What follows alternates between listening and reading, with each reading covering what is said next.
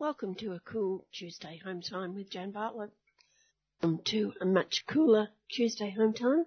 Winter not far away, and that means radiothon in less than a month.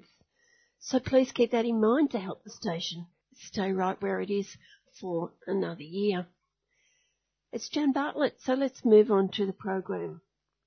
Palestinians fighting back against another land grab by Israeli settlers who are being protected by the IDF. Raywan Araf will be speaking, and she is the Director and Principal Lawyer with the Australian Centre for International Justice. Bishop George Browning with a message for Scott Morrison. Tamil Genocide Day next Sunday, your chance to attend a rally and learn about the ongoing persecution of not only Tamils in Sri Lanka but also the small Muslim population. Progress on the nuclear weapons ban treaty with Associate Professor Tilman Ruff. News from Western Sahara with Dr. Randy Irwin, who's the editor of the Western Saharan e-Bulletin. And is there a lèse-majesté law in Malaysia? And where will Lynas go now? Its plan for a permanent radioactive waste dump has been rejected. And I'll be speaking with environmentalist Lee Tan. But first, let's hear it for Mr. Kevin Healy with his Week That Was. A week, Jane listener, when the Pot Calling the Kettle Award to Admiral Michael Rogers, a US of the UN of the US of the world former National Security Agency director, who said misinformation is one of the greatest threats to democratic governments. Let's say that again.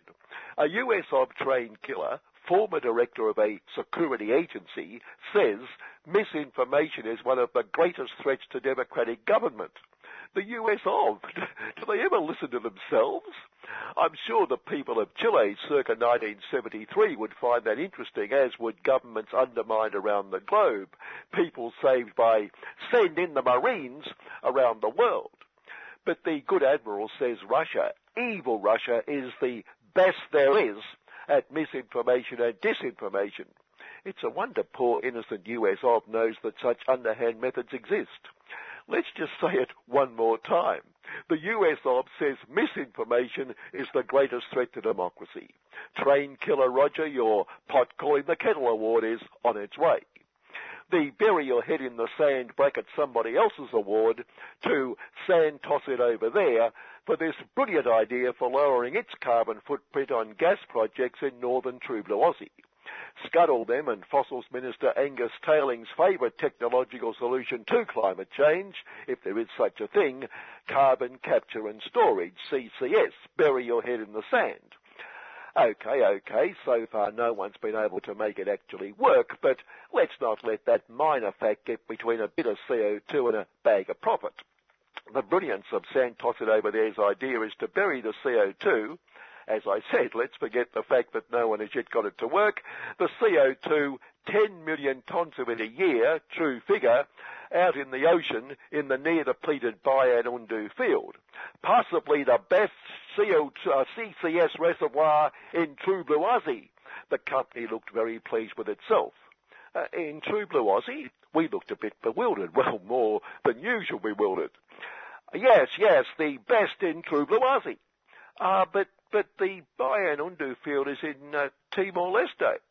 Well, yes, technically it is in Timor-Leste technically, but this would be a great boon to Timor-Leste's economy. But what if they don't agree? How can they not agree? Are you saying they are not a good neighbour to True Blue Aussie? Isn't it considerate that a giant world resource corporation is prepared to assist a small nation by sending it its rubbish? What an inspired, altruistic idea. And just to help, Scummo, Angus and the team plan to provide $265 million in the budget for the development of burying your head in the sand. Much more sensible than wasting $265 million on a solution that does not emit CO2 at all. But what if Timor-Leste proves uncooperative? We certainly hope it doesn't, that it recognises the huge benefits of copying True Blue Aussie's rubbish, but what if? Where's our former Minister for going overseas all the time and being a perfectly good little prefect, Alexander? When we need him, he can show us how to plant a bug or two in the Timor-Leste cabinet room and give Santos and over there a bit of an advantage.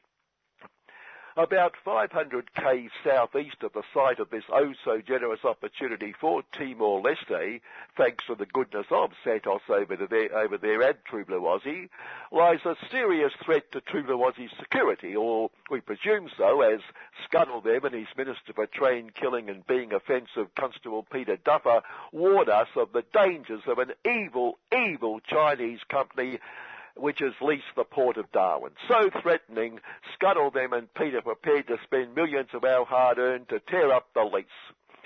So this poses a serious threat to True Blue Aussie security, Scuttle them. No, well, not directly, but it poses a serious threat to our very, very, very close friend, the US of, and the Marines and fleet of train killer destroyers and other train-killing state-of-the-art weaponry it has there to protect True Blue Aussie from any threat, like China. This is not about China. It is about protecting the US of, whose generosity in providing Marines and all that protection we so cherish. Does the US of trained killing weaponry happen to include nuclear-powered vessels, for instance? We asked Constable Duffer. I can't, comment on that, for, security, reasons. Or you have no idea? Oh, never mind. The real concern, of course, is that while Japan bombed Darwin 80 or so years ago, unless we tear up this untrue Blue Aussie lease, if it comes to supporting the US of liberating China from China, we'll be forced to bomb Darwin ourselves. As COVID ravages India, Scuttle them and Co. said they were concerned about the thousands of True Blue Aussies stranded there, all desperate to get back. We are very concerned, Scuttle them looked very concerned, that they might try to get back. So what are you doing for them? We are doing the only thing we can do. Lock them up for life and fine them trillions if they break through our barriers, break the law. Is that part of the love the dear baby Jesus faith that drives your every move, your no proper papers, queue jumping, illegal boat people policy, for instance, that adopts the dear baby Jesus as our de facto big supremo? Absolutely.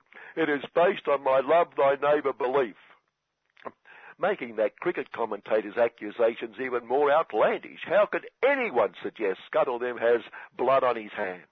Why, look, he's gone straight to that basin and washed them, showing he's a dedicated student of the Bible.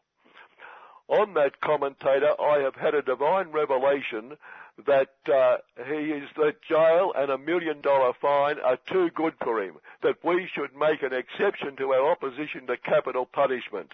A lethal injection of COVID should do the trick.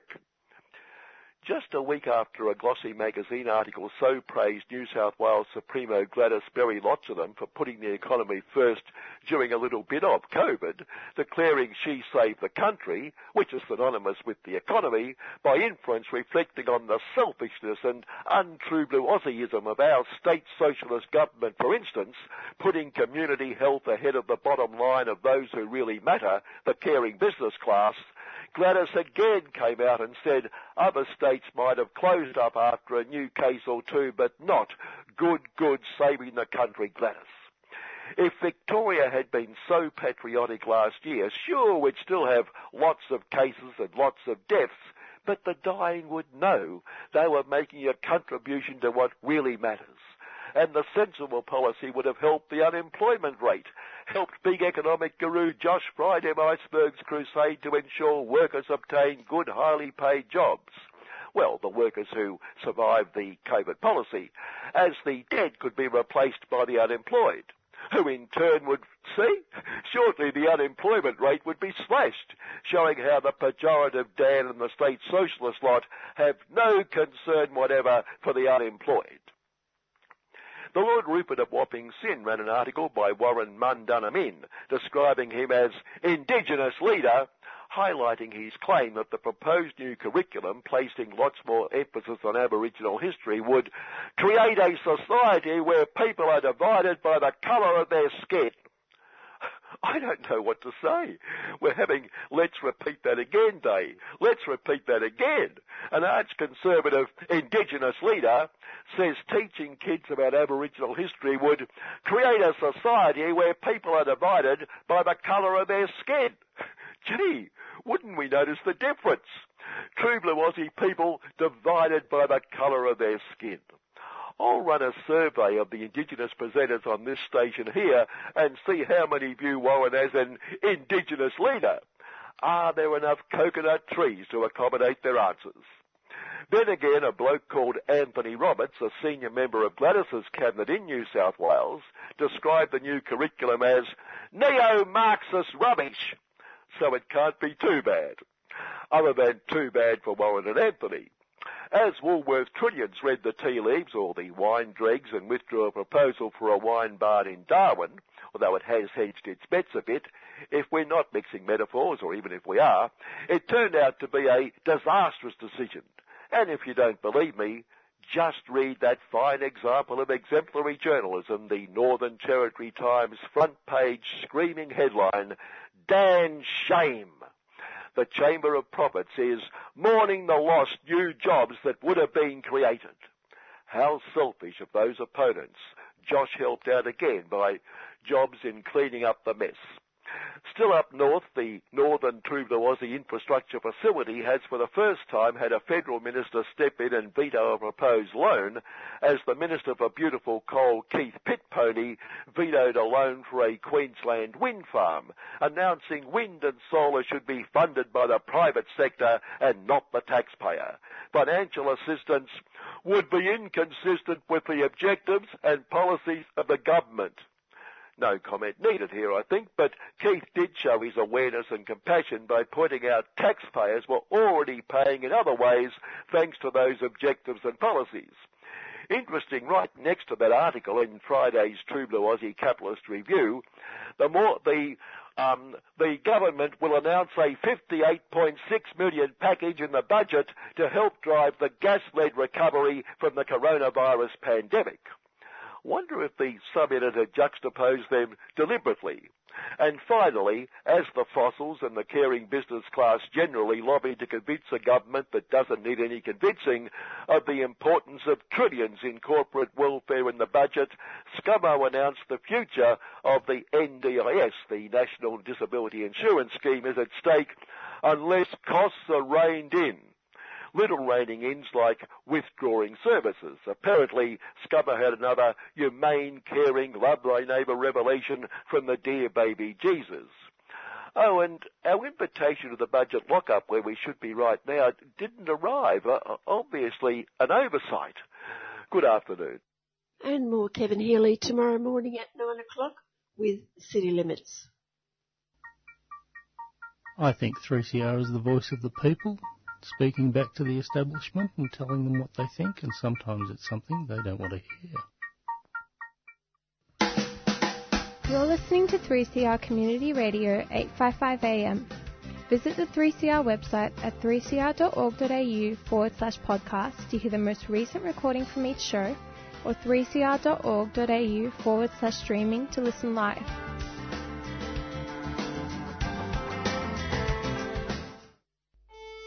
More than 70 innocent refugees are still being indefinitely detained in detention centres and secure hotels around Australia.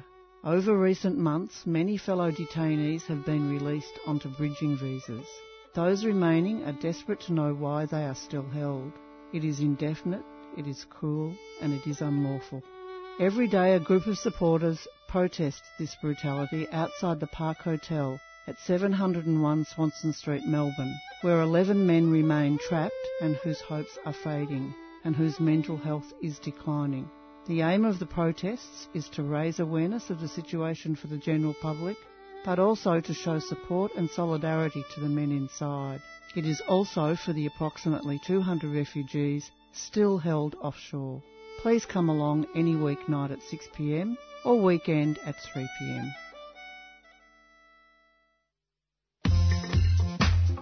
On Thursday, the 20th of May, Wyndham Humanitarian Network is holding a free Bring Your Bills Day in Wyndham Vale.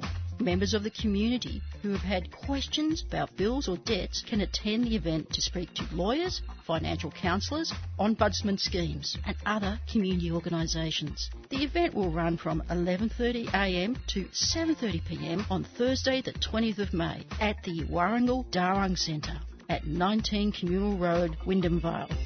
Wyndham Vale Humanitarian Network is a 3CR supporter.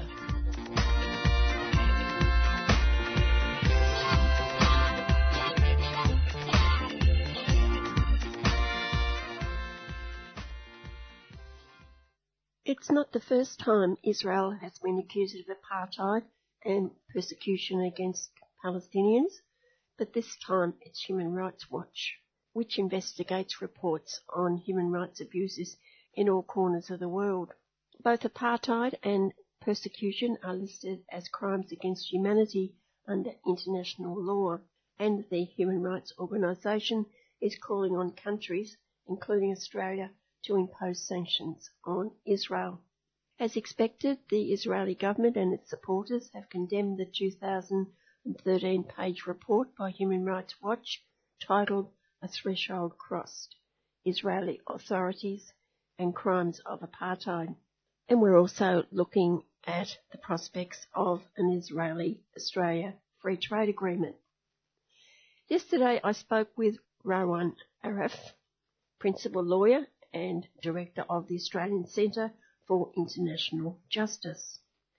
But before we talked about those two areas I've just mentioned, I pointed out that what is happening in East Jerusalem at the moment is significant for all of what we're going to talk about later.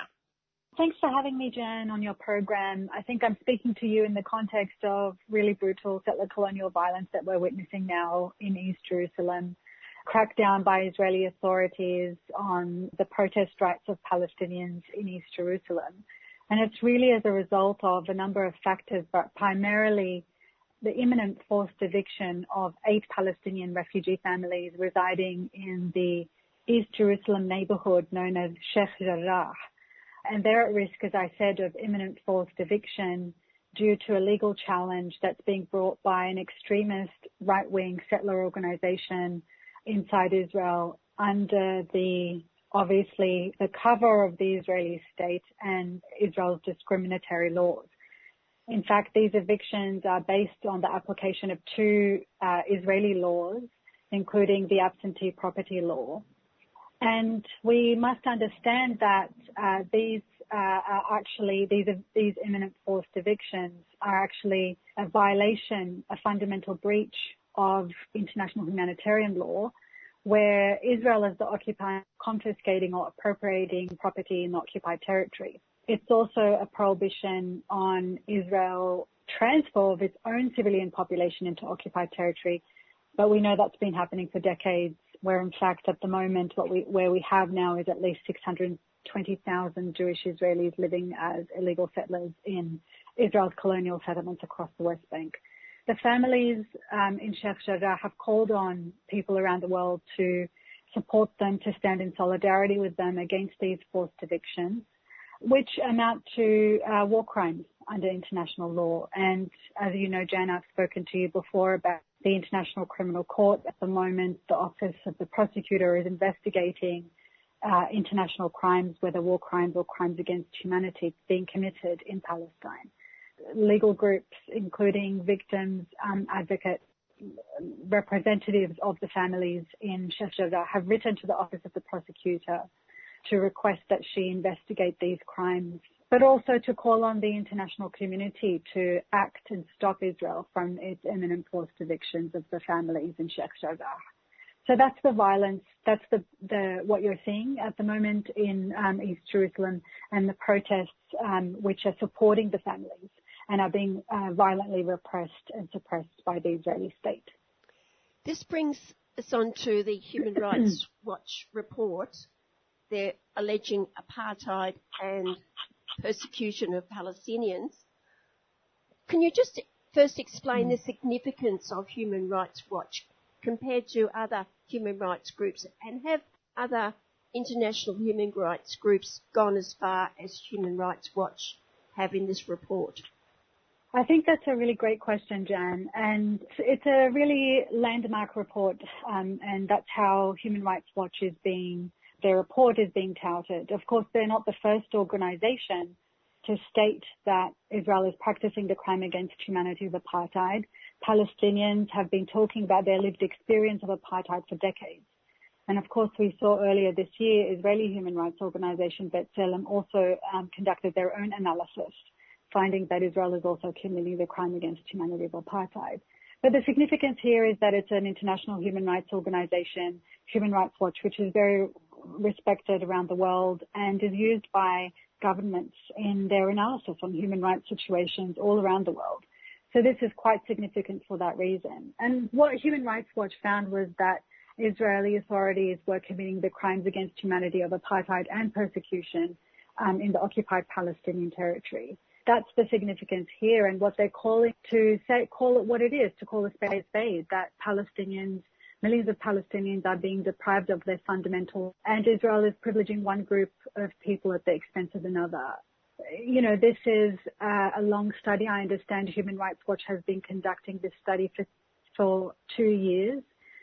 Based on years of research, they've been operating in Israel and the occupied Palestinian territory for over 3 decades. And this is why it's so significant. And as I said before, of course, Palestinians, academics, human rights organizations, and individuals have been analyzing and talking about their lived experience of apartheid under Israel's apartheid regime for many decades now. So this is, I think, a significant and welcome contribution by an international human rights organization. That's notwithstanding, of course, that there is some criticism of Human Rights Watch. But I think, of course, you know, this is a broader international movement. We are seeing a momentum, I think, in terms of respect and solidarity with Palestinian human rights in the last 2 decades. And I think we should welcome this report, as our Palestinian human rights organizations indeed have. So I think it's about time that the international community actually recognizes that the situation that we're finding ourselves in now, it amounts to the crimes against humanity of apartheid and persecution. Yes, I'll leave it there in case you have other questions on that front. As you said, other international groups and local groups have talked about these issues as well. It's a 213-page report. Does it say anything new, or is it more repeating what the other groups have already said? I think there's, you know, various distinctions in its analysis. It's a strictly, you can say, legal analysis. It applies the legal standard according to the definition of crime against humanity in the Rome Statute of the International Criminal Court, of course, that established the ICC, the crime against humanity of apartheid. Of course, as we know, apartheid is associated with the regime in South Africa, and it was coined in South Africa. But it was defined as a crime against humanity by the international community in 2 subsequent treaties. I said, of course, the Rome Statute, which was in 1998, but it was also defined in a 1973 Convention on the Suppression and Punishment of the Crime of Apartheid.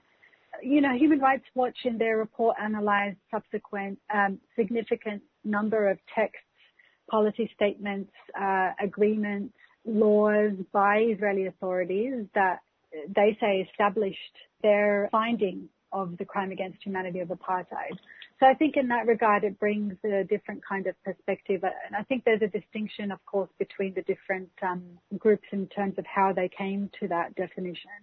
But I would say that the Human Rights Watch analysis does stand on its own. I think it's important to mention here, Jan, that a different element to a purely legal analysis, and Palestinian academics have also talked about this, that, you know, this isn't a purely international criminal legal kind of analysis, that you have to bring the political element into here, and that, you know, international criminal law may not be the only avenue to finally seek justice and accountability or liberation for Palestinian people. So that, you know, this is just one aspect. So I think there's a lot of different moving parts to a broader international movement to seek justice and accountability for all people in Israel and Palestine. And that's, you know, international criminal law is just one of them.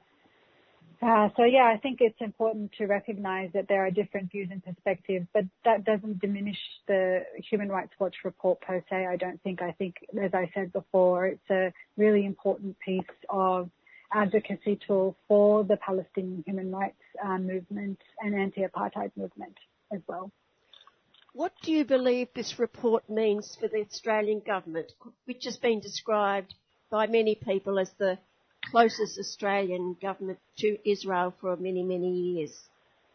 I would agree with that description, and we haven't heard any responses from the Australian government to the report. We know that the State Department responded to the report, but we would say that the Australian government must undertake and respect and review the report and the findings and really find a way to challenge the long-standing discourse and approach to Israel and Palestine, which has completely failed everybody in the region. And this is why Human Rights Watch talks about the need for a complete paradigm shift that is really rooted in the respect for human rights, the respect for protection for human rights and accountability. And I think, the Australian government has been complicit in Israel's crimes, in Israel's crime against humanity of apartheid, in Israel's occupation. And we know that because at the moment they're carrying out a study into whether or not Australia should strengthen its trade with the State of Israel and whether or not it should introduce or enter into a free trade agreement with Israel. And of course, if it was to look at the report, for example, of Human Rights Watch, it needs to really rethink about whether that's a priority for the Australian government. And we would say it's not. We would say, in retrospect, what Australia needs to do is urgently undertake a significant review, a comprehensive review of all of its agreements and engagement and bilateral trade agreements with Israel, and seriously think about the need to undertake effective measures such as targeted sanctions measures, such as banning the importation of settlement goods into the Australian market. And a comprehensive arms embargo, for example, the end of Australia's defence and security cooperation with Israeli arms, with the State of Israel, and facilitating defence industry cooperation, because this is a responsibility of Australia under international law. Australia has an obligation as a third state not to accept an illegal situation such as we're seeing now in Palestine. And we would encourage the Australian government to really undertake a comprehensive review of all of its engagement with Israel and ensure that in none of that cooperation it is complicit in the commission of international crimes such as apartheid and other war crimes. Well, that's the Australian government's connection to Israel, but what about the United States and their response to this report? So I think the State Department has basically just said that they do not agree that the present situation amounts to apartheid. But I think that, that's probably a sign of constructive engagement and possibly also a reflection of the, respect and credibility that Human Rights Watch really has among governments all around the world, and the need for the US government to seriously engage with the findings of the report of Human Rights Watch and, of course, other organisations who have been saying the same thing, commit to a really fundamental paradigm shift. But I think it will take time. As you know, the US is one of Israel's most, significant supporters and is obviously very deeply embedded and complicit in Israel's crimes itself. And I don't think we would have seen a complete acceptance of the report firsthand. But I think that the report itself will become one of the landmark moments in terms of if we look back and see where we are in 10 or 15 years' time, and I remain hopeful, of course, then it will be seen as one of those landmark moments. That's not discounting, of course, the fact that Palestinians and their supporters have been at the forefront in leading this type of analysis, in documenting these crimes, and in speaking up and calling on the world to join them in the struggle for justice and accountability. But unfortunately, the people in East Jerusalem don't have time. That's right, and so that's why we're also calling for effective measures. Australia needs to not only condemn the situation arising out of the serious and numerous breaches of international law that Israel conducts on a daily basis, whether that's the situation in East Jerusalem, whether that's the illegal and punitive closure of the Gaza Strip. There needs to be really effective, urgent measures. And we've seen that the international community has, for decades, not done anything. And it's allowed Israel to continue to commit these crimes, create facts on the ground, and severely deprive Palestinians of their fundamental human rights. So I would call on people of conscience all around the world, as Palestinians have been requesting, and we're joining those calls, to support Palestinians and against occupation. Finally, we've only talked about 2 countries' reaction to this report. What other countries are speaking out? I think, in the past we've seen a few countries who have accepted the situation is amounting to a situation of apartheid. I think that's been South Africa and Namibia as well, Pakistan and Palestine, and this was as a result of some statements that they've made at the Human Rights Council in the last several years. I don't know of any other situation of rather country that's made that connection yet, but I think we will see that advance in the next couple of years. I don't know, Jan, if you remember, certainly another time that I was alive, but, it's probably comparable to the situation in apartheid. There are obviously very many differences, but in terms of the movement to end apartheid in South Africa, the governments were the last to get on board, and that's why I think Palestinians realised that it's international and global solidarity from people of conscience who are able to force their governments to put an end to illegal situation and the severe deprivation of human rights that Palestinians currently. That's what we should be doing now? That's right, I would agree, and of course we're only amplifying the calls coming from Palestinian organisations inside Palestine and obviously in the diaspora as well. Thank you so much. I've been speaking with Rawan Arif, who's the Principal Lawyer and Director of the Australian Centre for International Justice.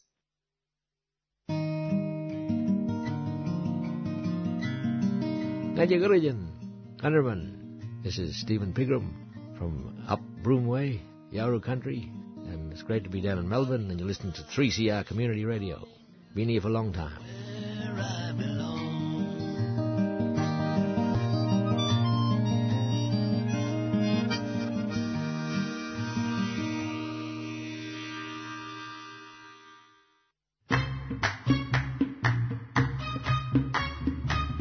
CR's annual Radiothon fundraiser launches in June, and this year we're asking you to be part of community-powered radio.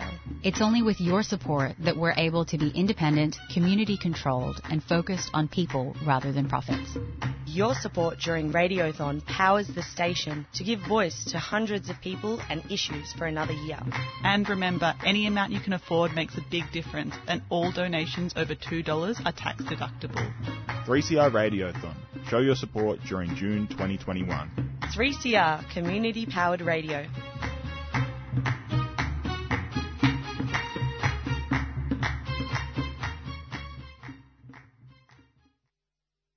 Dear Scott, you have got yourself in a bit of strife from commentators. That's part of the opening paragraph of a letter by George Browning, President of Australia-Palestine Advocacy Network and former Anglican Bishop of Canberra, Goulburn, to the Prime Minister, Scott Morrison. So when I rang him, I asked George to explain why he believed the Prime Minister had got himself into a bit of strife. I have no difficulty at all with the Prime Minister being overt about his Christian faith. And in some respects, that's a very good thing. Nor do I have any difficulty with him making it clear which branch of Christianity he adheres to.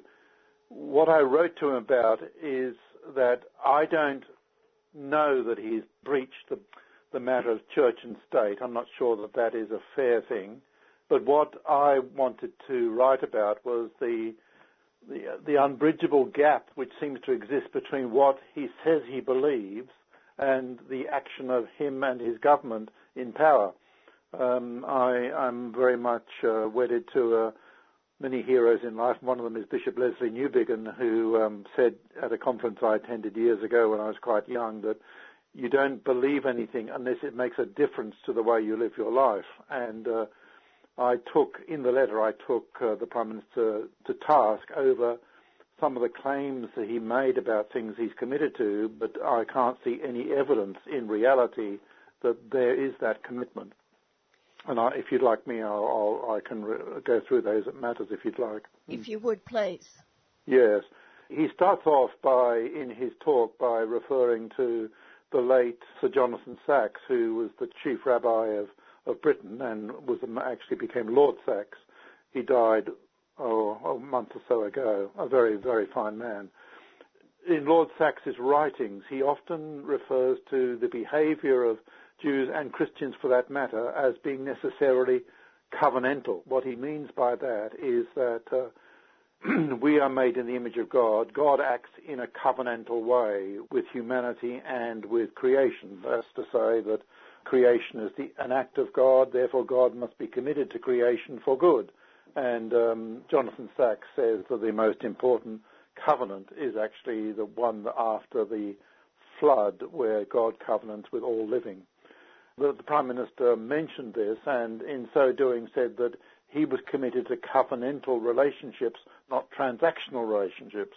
And then in my letter to him, I pointed out that almost everything he does is transactional, not covenantal, that he transacts with members of his own party who've fallen foul of the pub test, if you like, for them to stay in power rather than upset the balance of power within his party. He transacts with the fossil fuel industry because they are supporters of him both ideologically and financially. He transacts with on the floor of Parliament in terms of the way he speaks to others and doesn't actually seek good policy but transacts for political victory.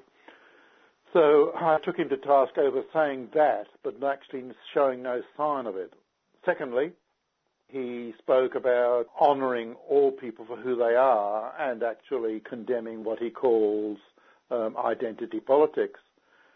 But as I said in my letter to him, I can't see that he and his government do anything other than indulge in identity politics. There are many examples of that, and so relating to myself, because have been for a long time a strong advocate for environmental responsibility, rather than dealing with the arguments put forward, I am dismissed by that side of politics as a kind of a socialist or a green supporter or whatever. And that's identity politics. It's actually giving me a name rather than dealing with the arguments I present.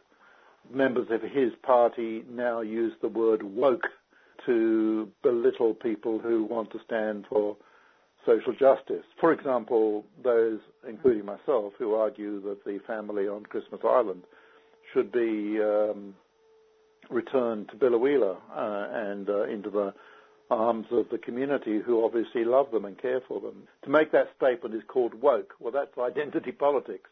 And there are many, many other examples that one can use. He talked about the evils of social media, and I pointed out that the social media is no more but no less open to evil than any other sector of human life, that everybody is capable of evil, everybody is capable of good. Christians are not dualists. We don't believe there is one area which is evil and another area which is good, but the potential for both is with the whole of humanity.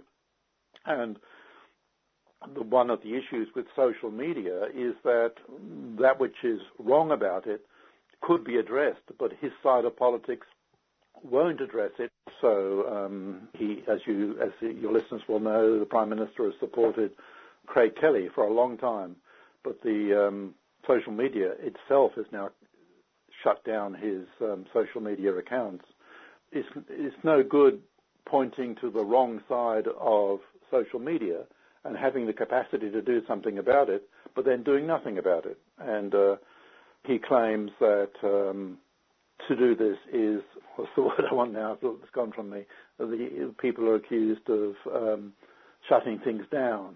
Anyway, but the reality is his side of politics does exactly the same thing. So, as you know, I'm, as leader of the Australia-Palestine Advocacy Network, I'm a strong supporter of Palestine.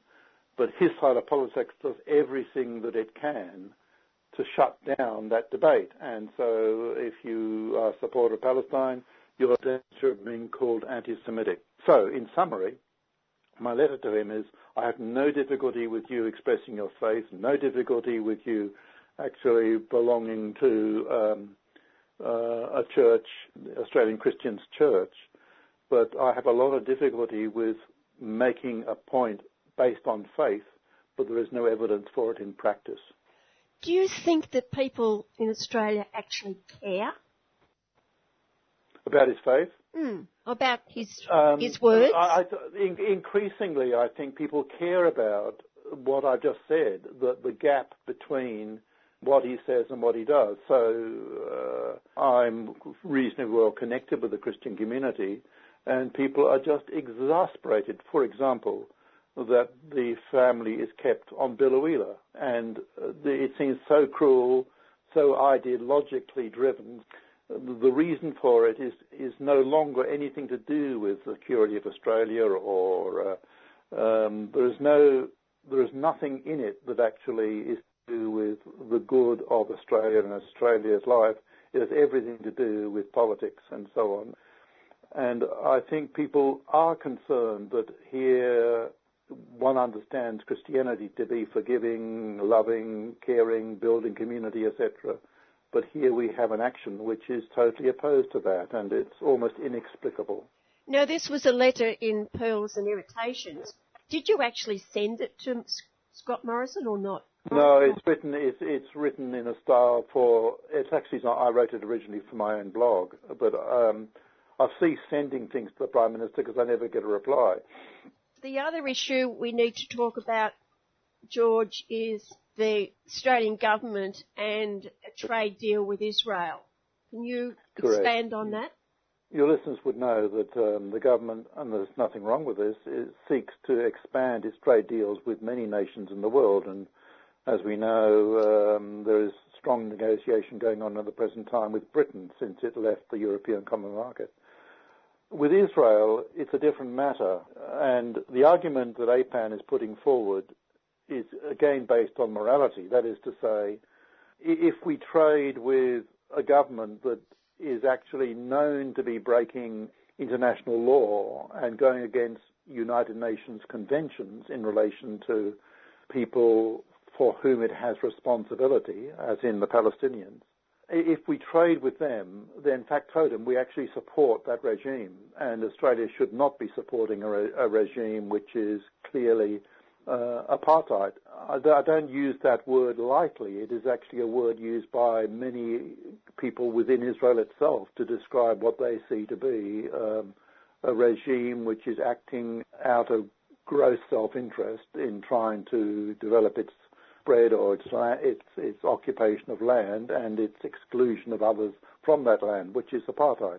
And we also have argued that the trade deal, if there is such a thing, should totally exclude anything which is produced in the illegal settlements, because under international law, they should not exist on Palestinian land. And if one actually has a trade deal which encourages or builds the economy of the settlements, it actually is working against the economy of the Palestinians. And again, we've argued that any trade deal, if one should occur, should exclude products from the settlements. Thirdly, or fourthly, whatever I'm up to, we have argued that any trade deal should exclude military equipment or military technology or anything to do with armaments. And unfortunately, much trade with Israel does relate to armaments, and those armaments are produced, experimented with, used against the Palestinian people. So we would argue that, we are arguing that should be excluded. It's an extensive submission to DFAT, 31 pages. A lot of work's gone into that. It is. A lot of work has gone into it, and with deference to DFAT, they've asked us to put forward a submission, which is great, because APAN is recognised as the lead advocacy group for Palestine in Australia, and so we're very grateful and pleased that DFAT appears to be wanting both sides of the story before they come to a decision about a trade agreement with Israel. Is there any timeline for a decision? I'm sure there is. I'm afraid, Jan, off the top of my head, I don't know what it is. We had to have our submission in, I think now is almost up. So I would imagine now DFAT will take these submissions on board. I'm sure there's a strong submission in the other direction from the Zionist Federation of Australia, which is quite understandable. So we'll wait and see. Have you included the Human Rights Watch report in your submission? That came out really just at the very tail end of the time scale we had for a submission, but we have included a reference to it, yes. Thank you, George, once again. You're very welcome, Jan. And George Browning is president of the Australian Palestine Advocacy Network and a former Anglican bishop of Canberra-Goulburn. You're listening to 3CR Community Radio 855 AM. Visit the 3CR website at 3cr.org.au/podcast to hear the most recent recording from each show, or 3cr.org.au/streaming to listen live.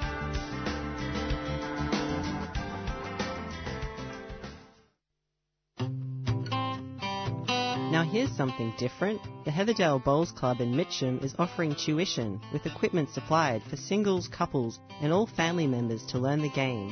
You can play whether you are 9 or 90. It's fun and it's free. They are located in Heatherdale Road, Mitcham, just up from the Manhattan Hotel in a picturesque parkland area. Their website is hrbc.org.au or just ring Elise on 0409 258 645. That's 0409 258 645. A 3CR supporter.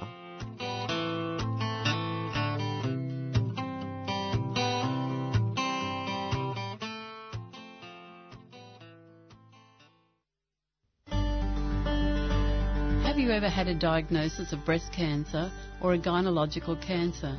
Would you like to support other women as they go through their own cancer experience? Counterpart is a community-based service located in Melbourne. They support women right across Victoria who have been diagnosed with breast or a gynecological cancer. Counterpart peer support volunteers have all had their own cancer experience. They provide a listening ear and emotional and practical support to other women affected by cancer. As a peer support volunteer, you'll receive 6 weeks training, 1 day a week. The 2021 volunteer intake will begin training in August. Applications close on June 7. To apply or find out more, visit counterpart.org.au/volunteer or call our resource centre on 1300 781 500. Counterpart, women supporting women with cancer. A 3CR supporter.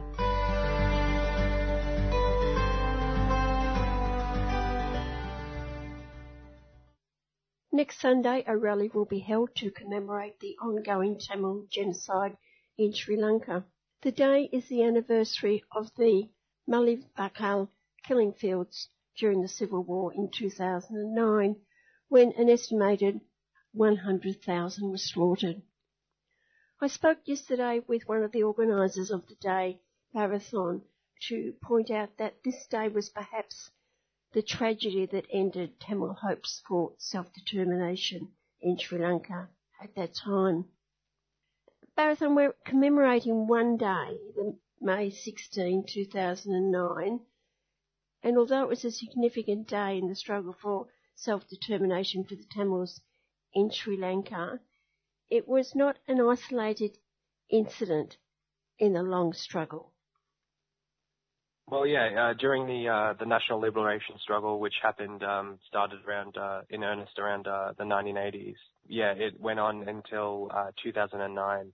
And in the final months of the war, the Sri Lankan military was pressing the remainder of the Liberation Tigers of Tamil Eelam into different pockets. There were a lot of civilians around at that time. So the government said that there would be certain sections of those areas in which there would be, they called them no-fire zones. So, usually in war, if you're adhering to UN convention, both sides are obliged to have no-fire zones or have zones in which civilians can enter freely and be safe from any conflict. However, that wasn't the case. The government actually used these no-fire zones to kettle civilians where there were hospitals and women and children and injured people, and they would just bomb them relentlessly.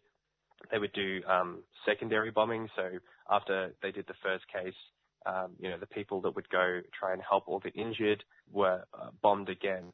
And this happened through multiple zones, and they got smaller and smaller. And that's how we ended up getting to, as the UN puts it, with they underestimate around at least 100,000 Tamils were killed during the final months of the war.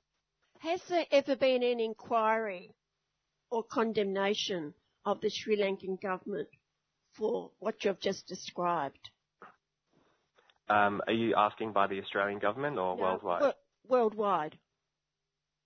Well, it has been recognised by different places. The UN has done multiple reports clearly demonstrating investigations into the final acts of the war as well as war crimes that were committed throughout. They've had, special conventions convened and multiple reports. It's kind of mind-boggling how many there have been, but then the actual actions it takes to take steps toward justice or even some semblance of reconciliation is minimal at best.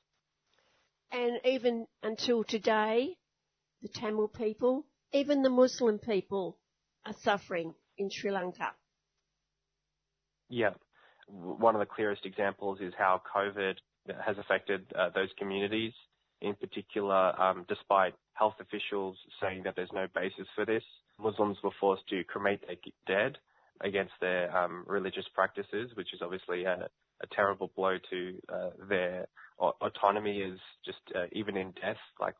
However, they weren't burning bodies of other communities in Sri Lanka.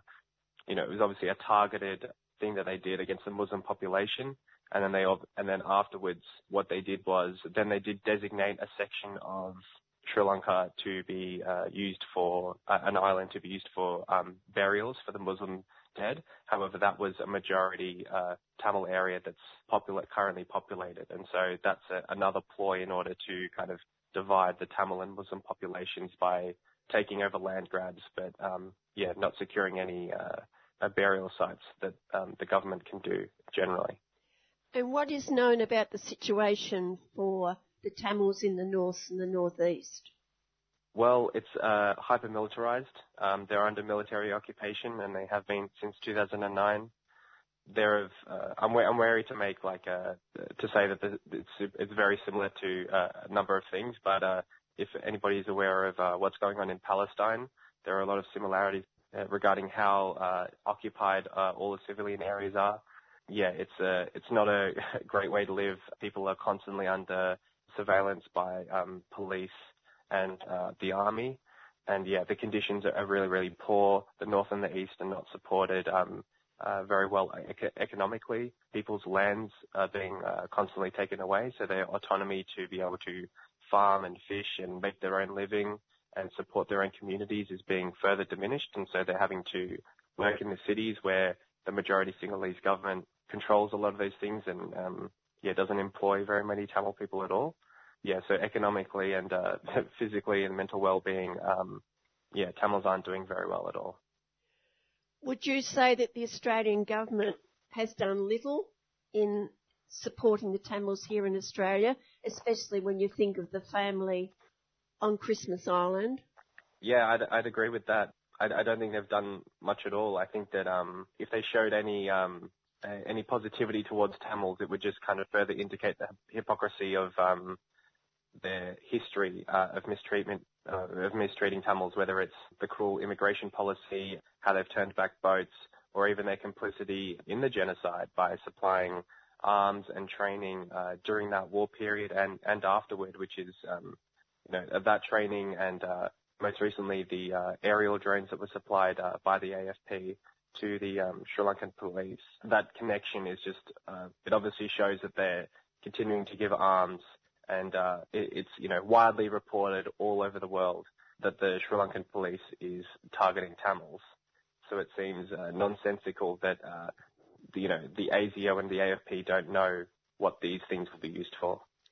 Is there any way that Tamils here in Australia can send aid through to the Tamils in the north? Yeah, there are certain organisations. I'm not sure if I can name any at the moment.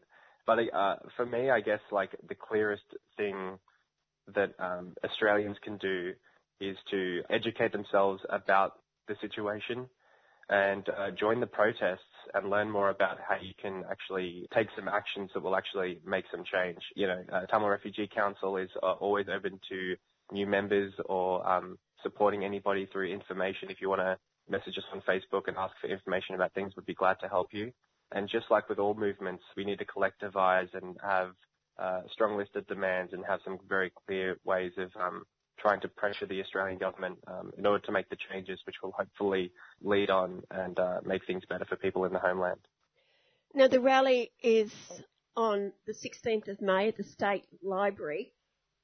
What will people learn if they attend that? If people attend that, I think they'd get a really good primer on the situation, how colonialism has led to the terrible mistreatment of Tamils on the island for the past 300 years up until now. They'll know the current state of affairs. They'll understand what the Tamils in the homeland, what their demands are. Yeah, and what we can do is achieve a peaceful outcome for Tamils. What time does the rally begin? Starts at 2 p.m. and if there's also any Sydney viewers, there's also going to be one in Sydney Town Hall on the same day at 2 p.m. as well, on Sunday the 16th. Can you give those contact web pages or Facebook pages again for people who need and want to find out more? Sure.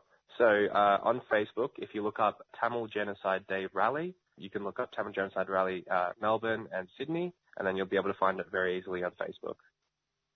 And for more knowledge of the situation, can you find that on that Facebook page as well?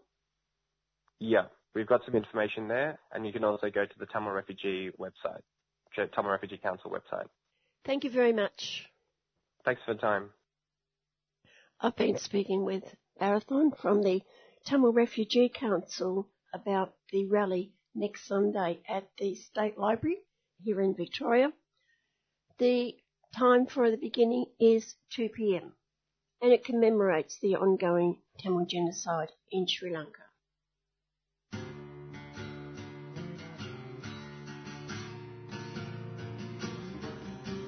Three CR Community Radio, 855 AM.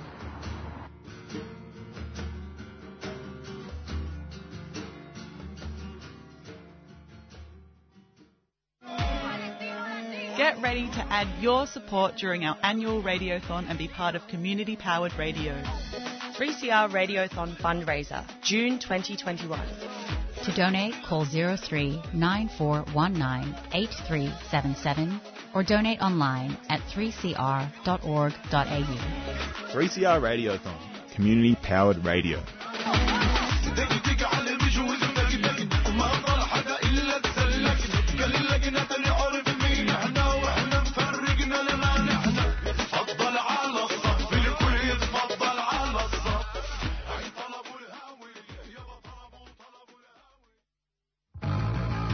It's time to speak up, speak out and speak loud.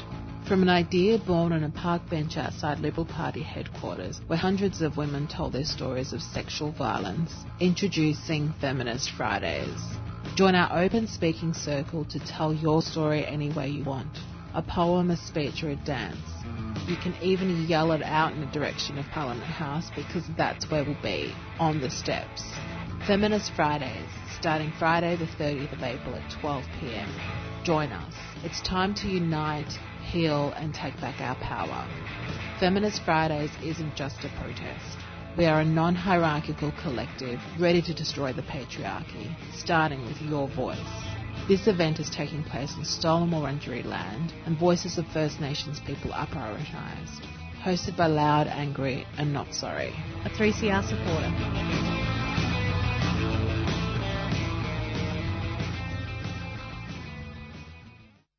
The first meeting of the states parties to the Treaty on the Prohibition of Nuclear Weapons will be held between the 12th and 14th of January next year in Vienna.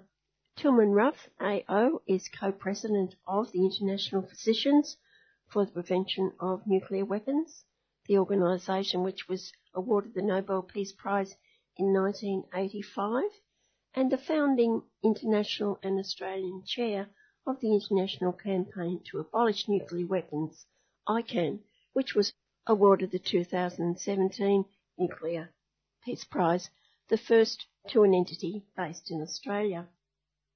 When I caught up with Tilman, he explained that with the world's situation as it is, the nuclear weapons ban treaty has never been more urgent. But I asked him first about the progress to realise that ban. What we've achieved so far is really reframing the discussion about nuclear weapons from being totally in the shop and controlled by the nuclear armed states that have clearly invested enormously in maintaining, modernising, deploying, threatening to use these weapons as some unique right, and shifting that away from a debate on their terms, which is very much about sort of myth and magic and abstract language that these are somehow instruments of security or even normal weapons that can be used for, legitimate military purposes consistent with international law, to really the reality of what the weapons do if they're used at all, and the absolutely unacceptable catastrophic consequences that make them by far the worst weapon of mass destruction, the worst weapon that's ever been invented, the most acute existential threat that humanity and the world face. And really putting that reality of what the weapons do front and centre.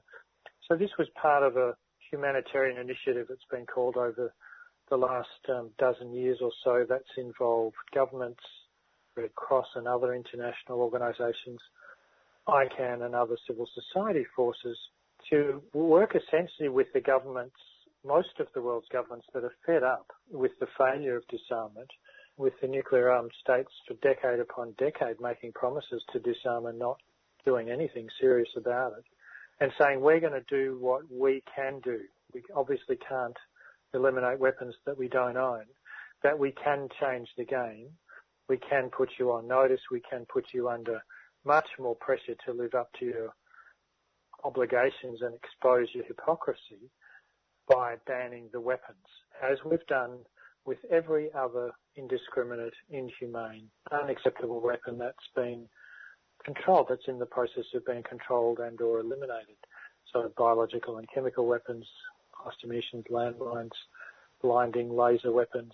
Every weapon that's been controlled has one of the first steps in that process been establishing clearly that these weapons are beyond the pale, they're unacceptable, nobody should have them, and we need to work to get rid of them. That's been absolutely fundamental. So essentially what we've been able to achieve is apply those lessons to nuclear weapons, the worst of all, and achieve this important treaty that for the first time provides in international law, in an international treaty that's not going away, the clear benchmark that nuclear weapons are unacceptable and need to be eliminated, and also provide an actual framework, and the only agreed international framework that exists at present to actually finish that job to get rid of the weapons. So in a sense, it's hopefully, the beginning of the end. It's certainly not the end. There's a long way to go, but it is, really the only bright spot in an otherwise pretty bleak landscape of increasing nuclear threat and nuclear weapons development. How many countries have ratified so far? So at the moment there's 86 signatures and 54 ratifications. So the process is that you can either do it in one step, what's called accession to the treaty, or more typically what countries do is signal their intent to join this treaty by signing it, and then they're not supposed to do anything that would be contrary to the treaty's purpose while they're getting their ducks in a row, all of their usually constitutionally mandated legislative, political processes in place to get their domestic legal situation and policy situation completely consistent with their treaty obligations And then when they ratify, they say, yep, we've finished that process. We're now ready to be legally bound by this treaty. So that's why it's usually a two-step process, and that's why it takes a bit of time. But the treaty is continuing to accrue signatures and ratifications steadily. We expect that there will be considerably more by the time the first meeting of the states parties happens in January next year. You know, every country that joins this treaty adds to its moral, its legal and political force. I'd imagine that the nuclear states and their mates have been fighting back. Is that true? Yes, they have. It's a bit of a mixed bag. They haven't all been as active as some of them, but a number of them, particularly the United States, the United Kingdom, France, to some extent Russia, have been quite actively putting pressure on governments not to join this treaty, as they put pressure on governments not to support the development, the negotiation, the adoption of the treaty. And indeed, the Trump administration, just a couple of months before it ended, took the extraordinary step of writing to every state that has joined or signed the treaty, saying you've made a serious strategic mistake and we want you to, withdraw from the treaty. Quite an extraordinary step. But some of that pressure has been much less subtle and much more behind the scenes of putting real diplomatic aid, trade pressure on governments that by and large are not the wealthiest in the world, and some have been vulnerable to that pressure. But I think it's been remarkable how states have resisted that pressure generally, with some really powerful examples of courageous leadership. For example, Palau, one of the smallest nations in the Pacific, being the first Pacific Island country to ratify the treaty, dependent on the US in many ways, sort of historically, and still with strong economic and some military links. That's a very bold step for them to take. And even during the pandemic, we've seen a total of 18 states either ratify or sign the treaty during the pandemic, despite all of the other urgent issues in front of them and the difficulties of focusing on these bigger picture issues that are not necessarily front and centre in daily political cut and thrust. So I think that's really, really admirable. And basically that pressure hasn't worked. It's peeled off some countries that would have otherwise supported this treaty. It's delayed others. But this is here to stay. This treaty is not going away. And some of the countries have told us that, once they did sign and ratify, the pressure let off. There's not much of that pressure that's in the public domain because, countries don't want to stick their heads up necessarily, and individual diplomats certainly often don't. But we know that it continues, and it no doubt applies in countries like Australia as well, the so-called nuclear accomplice or nuclear dependent states that don't have their own nuclear weapons, but are part of the problem in the sense that they justify them, claim they're essential for their own security and provide assistance for their possible use. So there's about 40 of those, and some of those may have put pressure on other states as well, but it hasn't worked. The treaty has consistently had 130 plus nations support at every step of the way, and I think that will continue. Its adoption was with the vote of 2/3 of the world's government. So the mandate was adopted at the United Nations General Assembly by a vote of 3-1. This has very strong support among the vast majority of the world's governments. The single thing that gives me the greatest sense of confidence and hope that this treaty matters and can make a difference is that, in fact, that continuing opposition of nuclear armed states, the fact that this treaty puts them under pressure and that they feel that and are responding to that. That's a much better situation than if they just ignored this, as some more fine words that don't affect them. But that's not the case, and I think the level of strength and consistency of that opposition is a real sign that this treaty matters. You don't get change on as big and entrenched and issues so beset with all sorts of toxic vested interests as, the world's most powerful weapons wielded by the world's most powerful states, without some friction, some challenges, some tensions, some conflict about that. So I think that's what we're seeing, and I think it's actually encouraging that opposition continues because we know that this treaty has changed the game for them, and that challenge to the legitimacy of nuclear weapons in any hands, is not going away. It will only strengthen. You've got 6 or 7 months before their first meeting. What would be your foci? And also, you must be working with some pretty special people. Yeah, I think, one of the things that sustains and nurtures and encourages you, in taking on as bigger challenges as nuclear weapons or climate disruption or any other big thing that really matters, is the wonderful people that you do it with. And nobody does this work on their own. It really needs organised and coordinated efforts with lots of different skills and perspectives and contributions from thousands and millions of people around the world.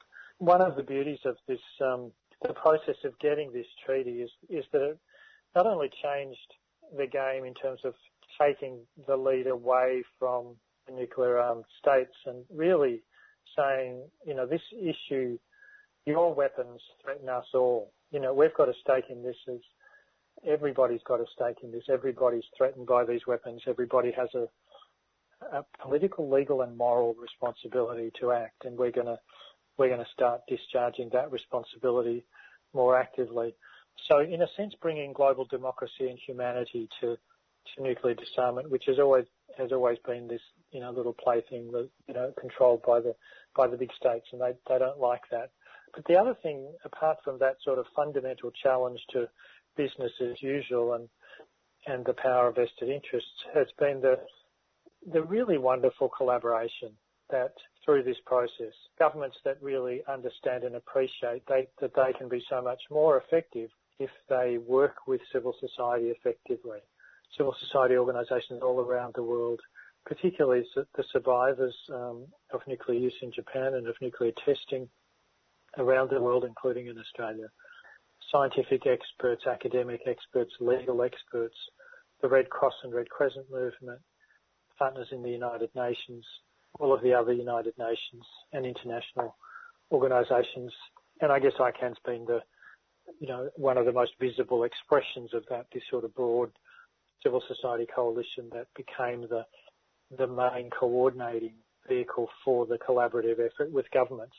That was a very powerful partnership. And, if you're taking on such powerful forces, you need, as many allies and as much coordinated cooperation as you can get. And I think there's already very clear evidence that the process of, since the treaty was adopted in 2017, of working to build support for the treaty, helping to implement it in countries that are supportive, promoting the treaty, preparing for this first meeting of states parties coming up, overcoming the misinformation and of the treaty that's being constantly spread, that this continues as very much a collaborative effort involving those players. And we're seeing that play out as well in the preparations and the discussions, the consultations around the first meeting of states parties. So I think that's been one of the wonderful aspects of this process. That really hasn't happened in nuclear disarmament to this extent, certainly not in the last half a century. What do you envisage for those 2 days or 3 days in Vienna in January? There's a formal requirement for the meeting of states parties, and that it has to happen within a year of the entry into force of the treaty. So it's supposed to happen before the 22nd of January was when the treaty, this year was when the treaty entered into force. So that's when the meeting is supposed to happen by next year, and it's scheduled for the 12th to the 14th of January. Of course, with many other UN meetings having been deferred or delayed, especially the 5-yearly review conference of the Non-Proliferation Treaty, and with the pandemic still raging around the world, there's always still some uncertainty about those plans and about how the meeting pans out. But the hope is very much that it will be have a face-to-face element to it. My own view is that it will probably should be hybrid, online and in person. And we actually think that one of the best ways of making this more participatory and more open and transparent in the spirit of the negotiations that got us the treaty would be to actually live stream the whole the whole thing. So there's a few formal things they have to do that are defined in the treaty. They have to set the rules of procedure for the meetings. They have to decide a couple of specific things, like the timelines for states with nuclear weapons that join the treaty.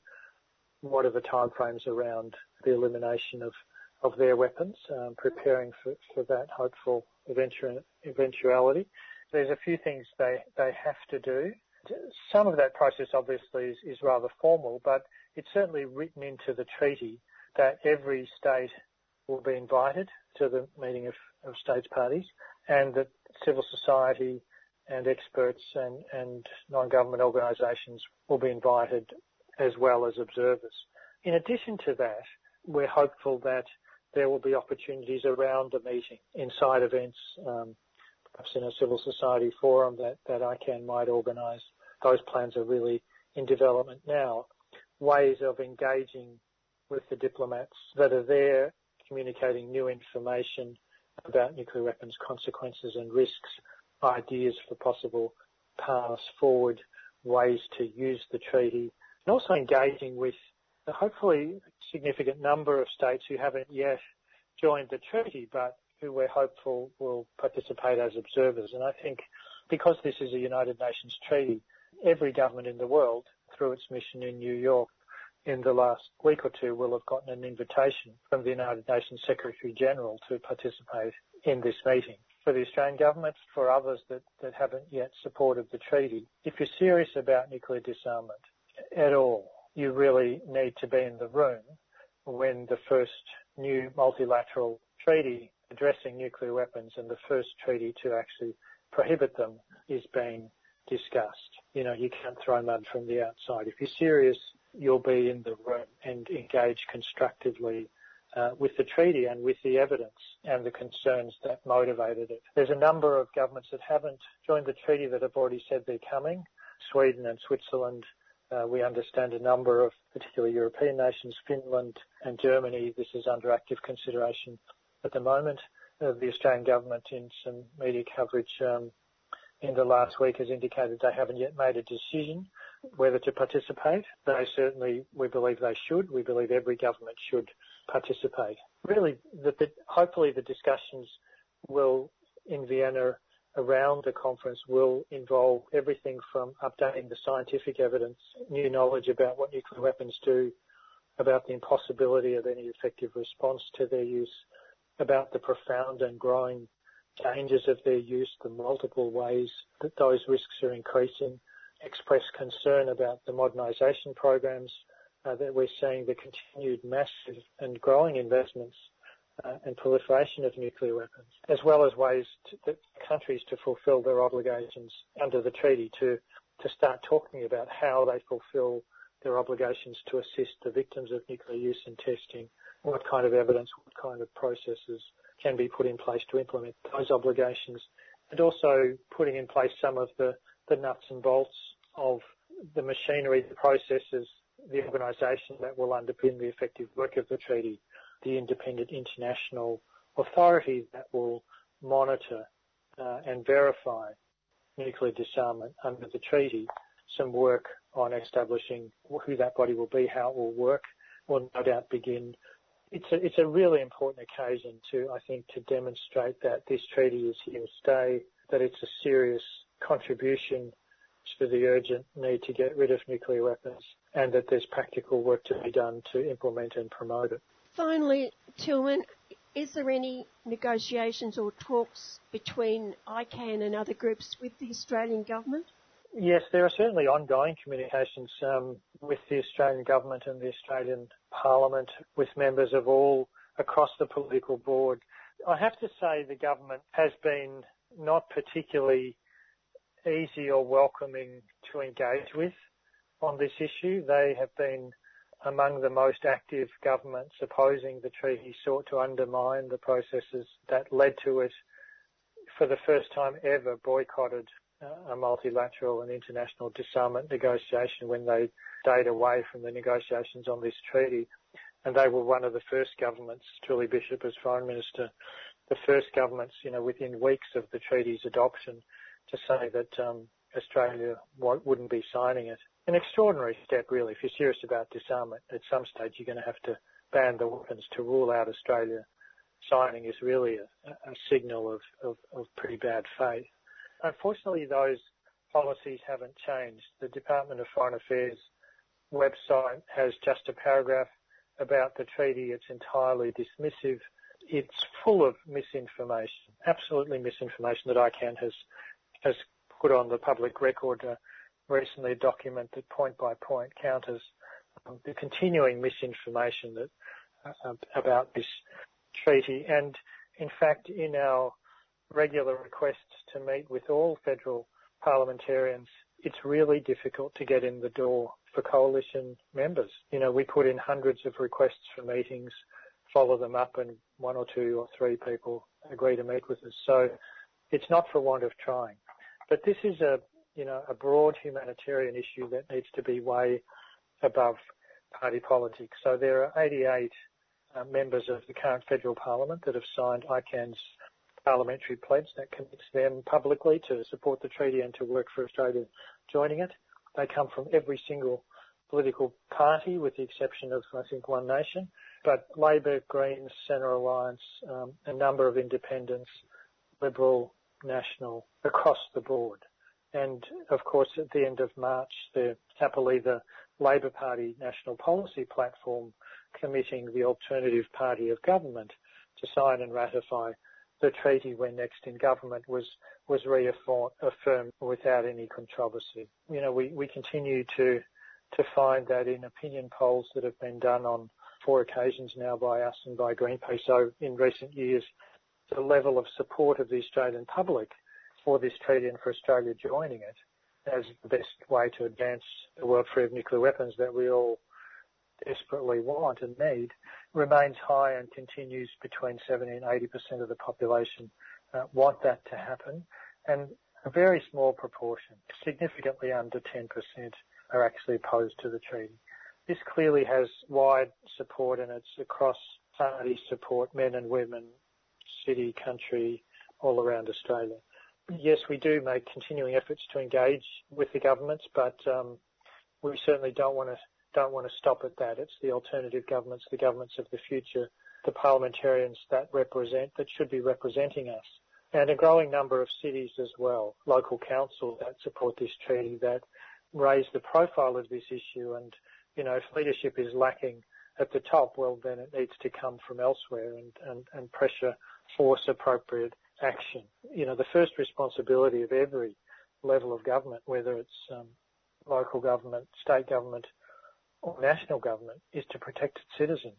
Cities are the primary targets of nuclear weapons. And just in the last couple of weeks, we've had the first city in Queensland, Mount Isa, join the ICANN Cities Appeal, and Shoalhaven in New South Wales as well. So the total number is now at 35, including Hobart, Canberra, Sydney, Melbourne, Fremantle, lots of cities, urban and rural, around this wide brown land. Thank you so much, Tilman, again. Thanks, Jan. Associate Professor Tilman Ruff. 3CR.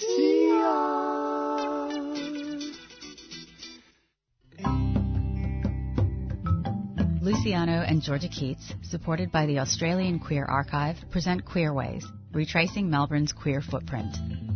Queerways is a community art project that maps the queer history of Melbourne, combining our community's stories and voices, past and present, into a permanent, interactive record of being queer in Melbourne. Visit www.queerways.melbourne now to record your story in queer history and explore our city's untold history.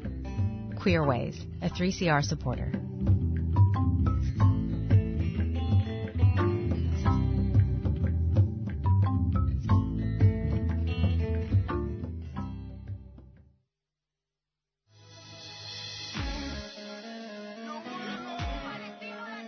Keffiyehs are Palestinian scarves, and they're a symbol of support for justice for the Palestinian people.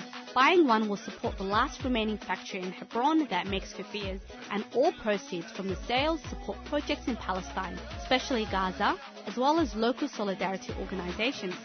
From the traditional black and white keffiyeh to an array of modern designs, all scarves are just $30 each. Explore the range and order online or drop by 3CR during business hours.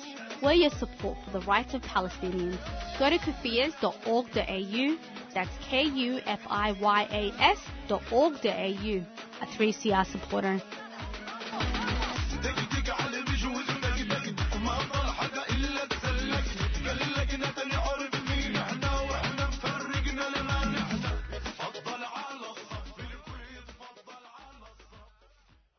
And it's welcome once again to Dr. Randy Irwin, the editor of the Western Sahara e-Bulletin, to talk about issues covered in the latest bulletin. First, Randy, the hunger strike of one of those convicted after the dismantling of the Gdeim Izik protest camp. The hunger strike began in mid-January by Mohammed Lamin Hadi. What was the result? The push for that hunger strike was about the violations around solitary confinement and the injustices that have been faced by Sahrawi prisoners in particular, who have been cut off from their families and been imprisoned for significantly long periods of time. And part of the aim of the hunger strike was to raise awareness of those violations of human rights and to draw international attention to the plight of Sahrawi prisoners. And that has been relatively successful in bringing some awareness back to that issue and to push for some conciliations from Morocco. Do you know what those concessions are? I believe that the families have recently heard from their imprisoned loved ones. The calls have not been very long, but my understanding is that families have been able to get in touch with those who have been imprisoned. Now, the prisoners are still not doing well. Their health is still in danger, as Amnesty International has sought to emphasize, but I believe my understanding is that families have been able to get in contact with those who have been imprisoned. Do you know how many are still in prison and how long their sentences are? I don't know the total number of Sahrawi prisoners that remain imprisoned by Morocco. Some of them are serving quite long sentences. In this instance, Mohammed Lamin Hadi, who is currently undergoing the hunger strike, he was initially sentenced to 25 years in prison.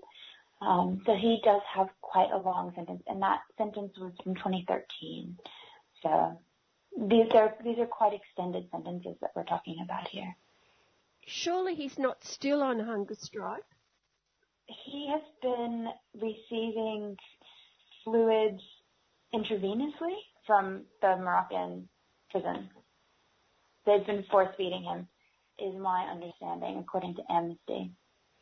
Isn't force-feeding illegal under international law? That's correct, and that's part of the issue that Amnesty has raised in their recent letter to the head of the government in Morocco.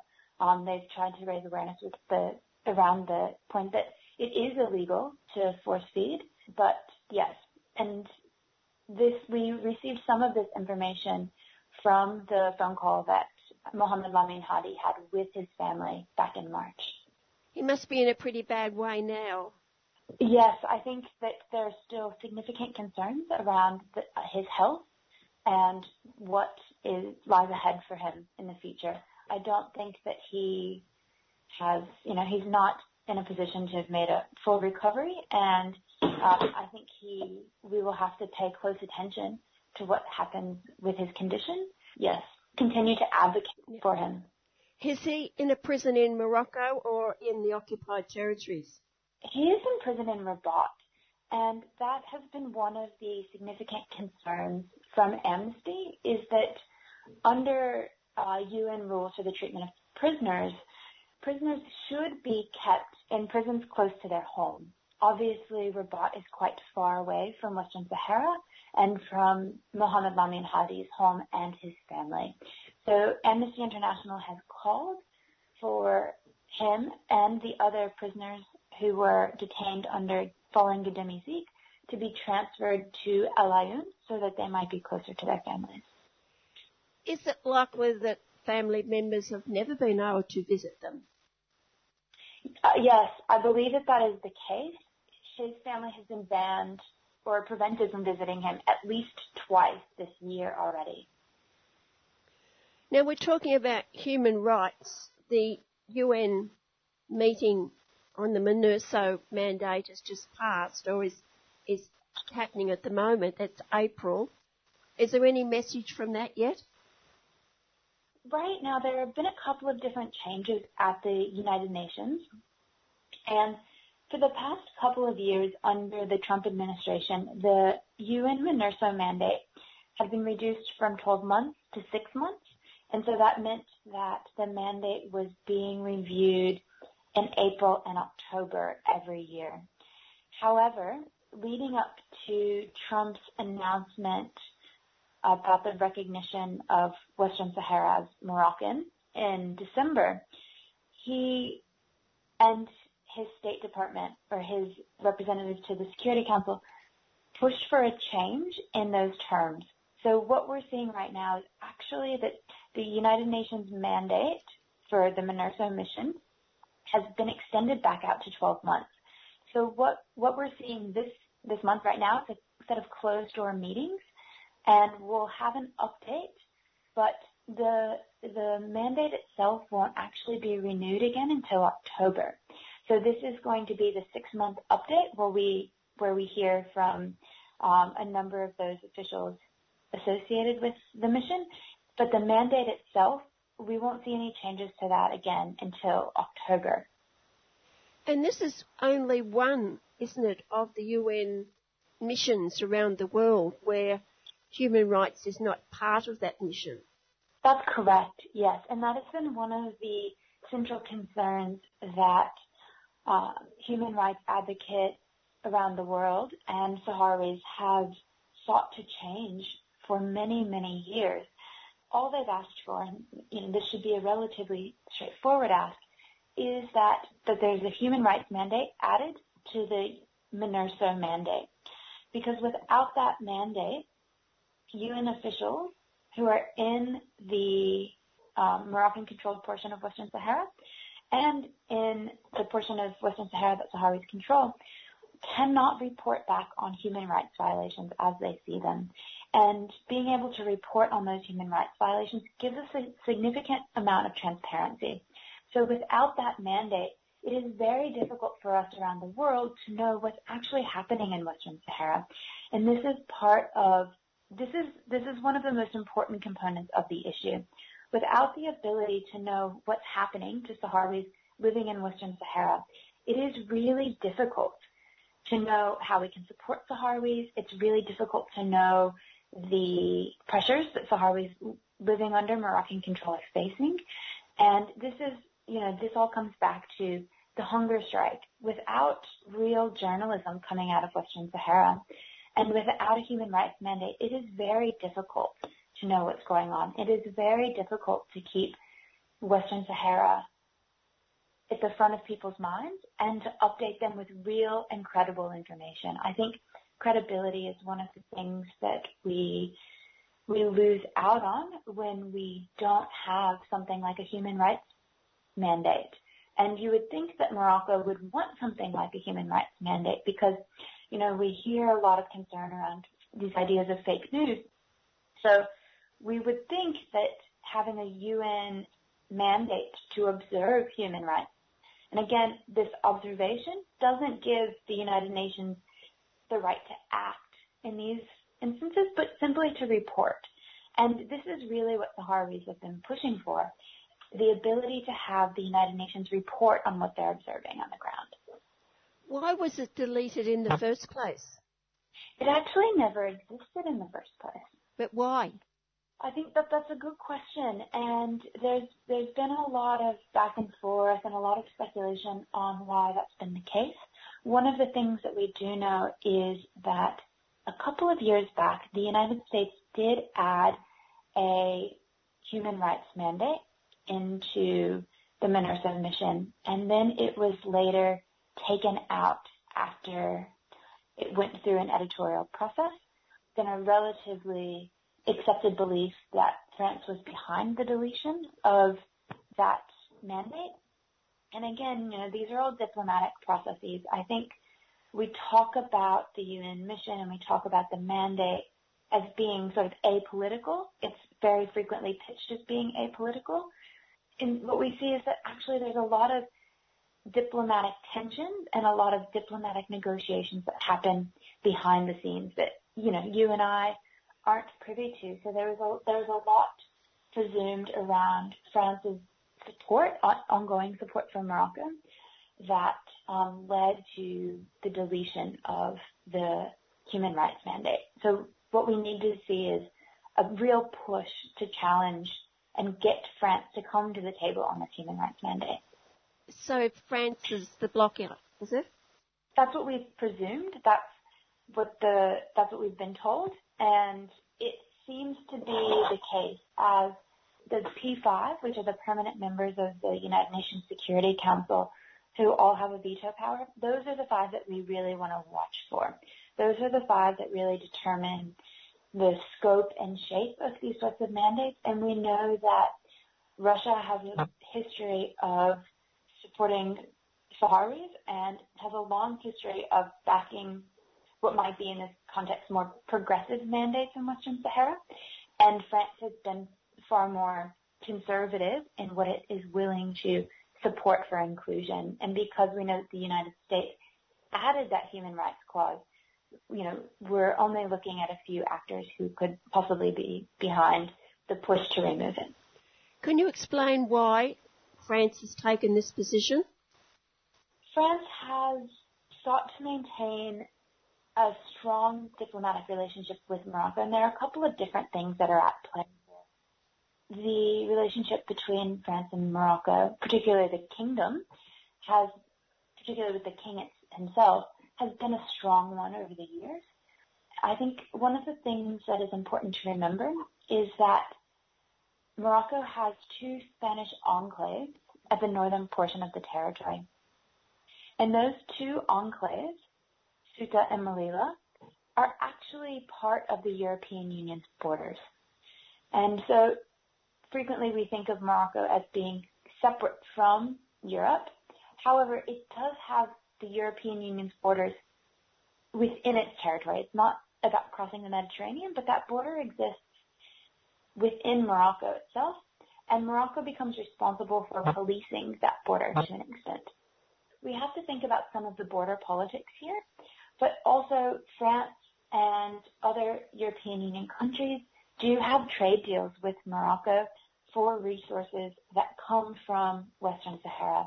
We see this quite clearly with the fisheries agreements that has been the subject of European Union court cases. And that resources, the ones that featured here in Australia were the phosphate. Well, hopefully we've just about got all of them, the companies out now from bringing it to Australia. But New Zealand companies are hanging on there. They actually went to the High Court in New Zealand about this issue. Can you explain how that happened? That's right. The Polisario, which is the political representative of the Sahrawi people, and that's recognized by the United Nations, they have a representative for Australia and New Zealand. And the representative for the Polisario and the Sahrawi people took a court case to New Zealand challenging the inclusion of New Zealand phosphate as a violation of the super funds, the pension super funds ethical obligations. The basis of that was that the phosphate comes from Western Sahara, and that the phosphate coming from Western Sahara posed an investment risk to the pension fund itself, because those companies would be targeted for illegally taking phosphate out of Western Sahara, which could pose reputational risk.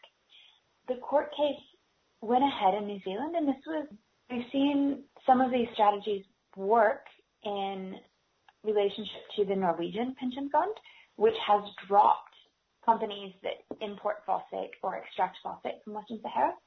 So this is a strategy that has worked to an extent in the past.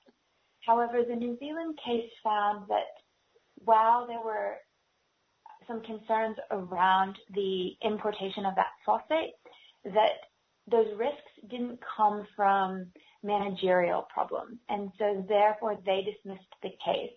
But they didn't say that that made the phosphate importation legal or that it was ethical, but that the risk itself that was posed to the pension fund did not come from an issue of management. And so therefore it couldn't further adjudicate the decision. So where does it stand now? The court has issued its determination, and then I think what we will do now is we will sort of wait and see if there's an appeal. And I believe that there are a number of New Zealand protesters who have continued to push quite hard on the companies engaging in phosphate from Western Sahara in order to show them that this is not a viable long-term solution, that if they need phosphate, they need to get their phosphate ethically. This has been rather effective in the past in a range of places. And so New Zealand activists have also sought to link up with Sahrawis to really show that Sahrawis don't consent to the extraction of phosphate from Western Sahara, which is a real key to understanding the legal framework of phosphate extraction in Western Sahara. Because what we do know from international law is that, and from different legal opinions that have been authored by the United Nations, is that Sahrawis must consent to resource extraction in Western Sahara and that they must benefit from it. Activists in New Zealand and Sahrawi protesters have really sought to show that they don't consent to this resource extraction and they certainly don't benefit from it. And so I think what we'll see in the coming months is increasing push on these companies to really drive this point home and say, look, it's not worth it. You can buy your phosphate from other places. Don't buy your phosphate from Western Sahara. Don't fund the Moroccan government's presence in the territory.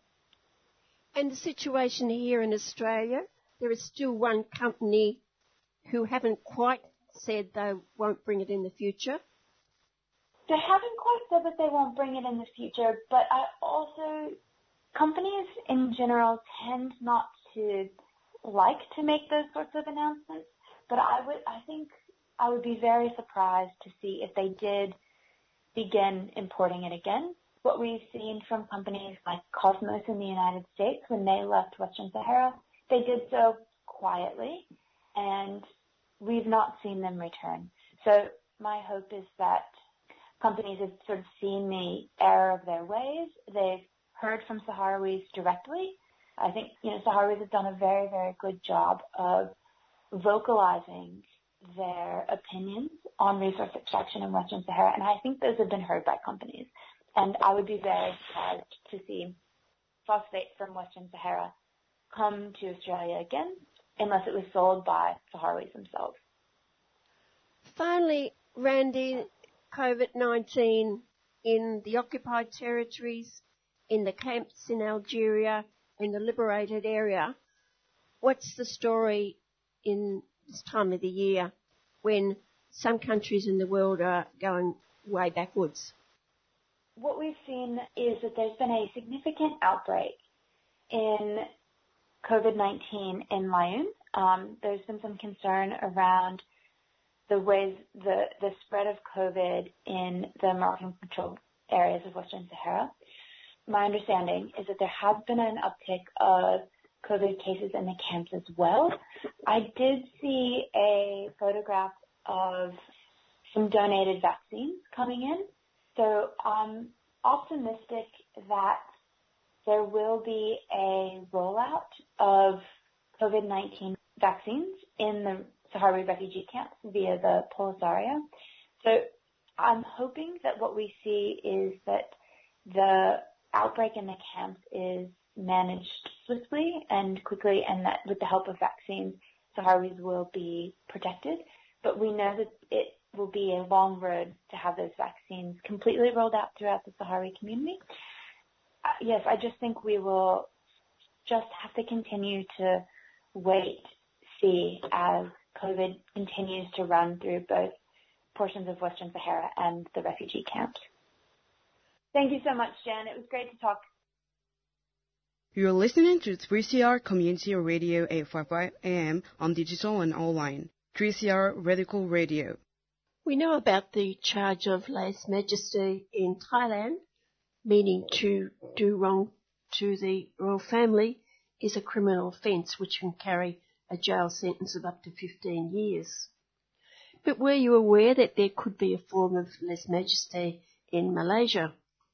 Well, a Kuala Lumpur activist and artist now knows, if he didn't before, Rami Raza Zahra is threatened with sedition for mocking the Malaysian Queen. I spoke with Australian-Malaysian Lee Tan. Lee, how strong is the law against offending the royal family in Malaysia, and indeed how powerful is the royal family in Malaysia? Not really, but in Malaysia, it is an unspoken kind of, law understanding of not criticizing the monarchy. It's a very strange situation. There isn't law, and I don't think anyone's been charged in court, but certainly people's been pulled out by the police for having insulted the king or the queen or whatever, but it's never actually gone to the court, which is very interesting. Just stay with that for a minute longer. What power do the royal family have in Malaysia? They're constitutional monarchy. By right, they do not take part in the political affairs of the country, but because of I guess the instability of political power of the elected political party, the king has actually been called upon by various party leaders to make a final decision, which he has under the constitution, like for example to declare government. And more recently to declare a state of emergency, supposedly in the name of trying to control the community transmission form of COVID-19. The power is limited, but it is not insignificant.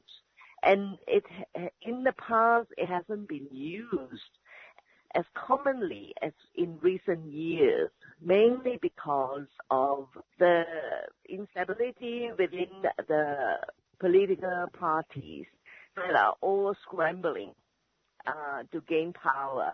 Yeah, and it's all done outside of the electoral process, which is a problem when it comes to democratic governance for Malaysia.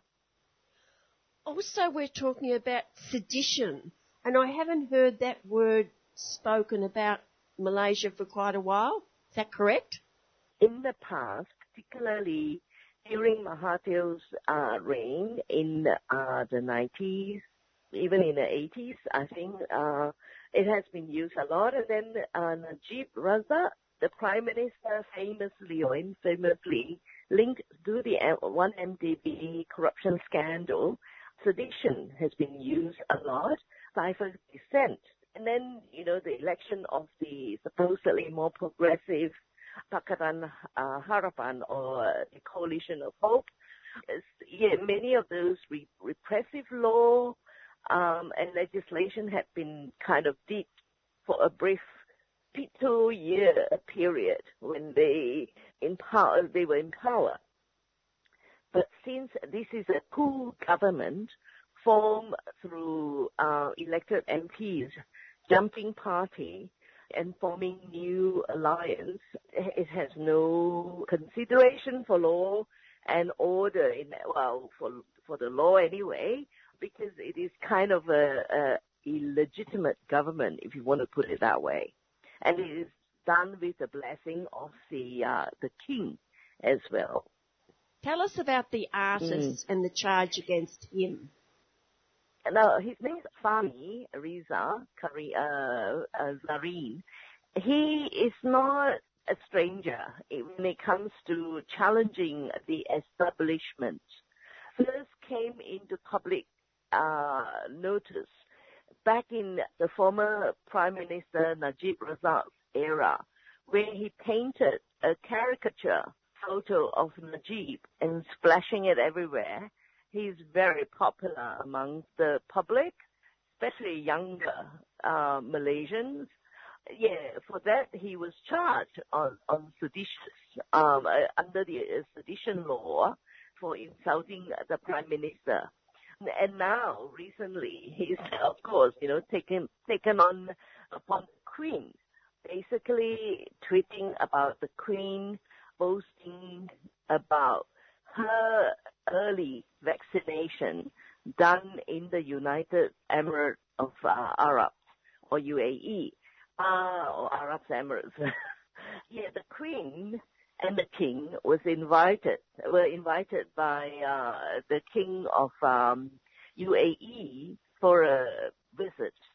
Among other things, they were meant to be going there to secure some vaccines, but at inflated price. So anyway, they were given some doses of vaccines, and members of the royal family and well-connected people were given the jab earlier than other Malaysians, including those at the front line who are most at risk. And instead of, moving on to make sure that vaccines are made available to most who are most vulnerable and at risk, the Queen, I think, had a photo of herself with the vaccine and asking her followers whether they were jealous of her, the fact that she had her vaccine first. And of course, that's rather inappropriate, given that the so-called the hierarchy, the whole power of the monarchy and everything is being questioned and even rejected these days. And of course, it became viral very quickly. And Fahmi, of course, would not miss such an opportunity. Being in the sense, a cartoonist, of course, he reacted by making a mockery out of it. And for that, he got pulled up by the police. He did get released a day after. Is he still charged with sedition? He probably is still charged. Whether or not it goes to court, that's another matter, depending on who is in government, whether or not the government wanted to attract more attention to a rather unpopular issue. That remains to be seen. Sometimes it's done to distract people from the real issues, a bit like Morrison in Australia, taking on China to try and distract people from all the blunders, scandals, and whatever that his political party has been associated with. So, yeah, politics is a bit like that. It's very often it's a charade to try and mask other problems. And in the case of Malaysia, COVID-19 community transmission rate is on the rise by the rolling out of the vaccine. And it is not casting the present already unpopular government in a positive light. So this kind of distraction, can sometimes, in the eyes of those in power, be a bit of a distraction from the real issue. There's still a state of emergency in Malaysia? Yes, absolutely. There's been call for the ordinance to be rescinded. But, this government's as I say, is very unstable. It's being challenged every month by different political parties. And it's not the state of emergency has not actually helped with containing community transmission of COVID-19 in Malaysia. But it has guaranteed the Muhyiddin government, which is a coup government, to stay in power, and that really is the agenda behind the state of emergency. We spoke about the Australian rare earth mining company, Lynas, quite often in its program, to our surprise, although it's not that surprising either, the Department of Environment has rejected Lynas' application to build a radioactive waste dump at the headwater of key water catchment in Kuantan region.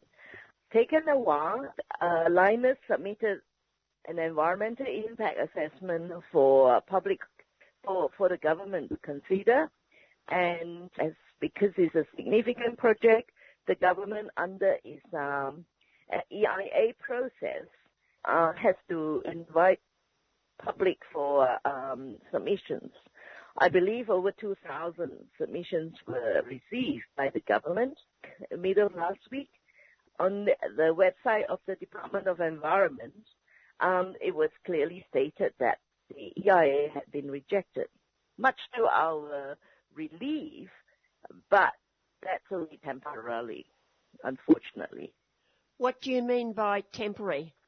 Because the waste is still there. Yeah, a huge, massive amount of waste, much more than, and much more radioactive than the uranium tailings in, say, for example, the Ranger mine in Kakadu. So that's quite a serious public health problem or issue. And this waste has to go somewhere. Lynas, back in 2012, had signed an undertaking to remove the waste if necessary. Basically, if there's no, option to store in Malaysia, it has to remove it. Lynas will have to keep looking for a place in Malaysia to store it. We think that the reason why the EIA was rejected was because the site, the land use plan for the site, is for a high-value forest conservation. And to change that, the government has to go through public consultation and other due processes to make it an industrial waste site, which is a stark conflict of land use purpose for that particular site. So we're now watching to see if the government would actually move to change the land use for that particular forest area. And that means that, the waste dump proposal for that area is still possibility and very high possibility. And we, of course, unfortunately, cannot relax about it. As an environmentalist from Malaysia, where should that waste go? Well, it can't be Malaysia because it's a wet tropical country. That's high density of population as compared to Australia. A waste like that, nobody would want, which is a problem. And it's very costly to manage it safely. Lynas is not going to spend that money to keep it safe. And insofar as Malaysia is concerned, it cannot stay in Malaysia. And Lynas will have to deal with it. How Lynas is going to deal with it, it is its problem. We never actually accepted Lynas' proposal.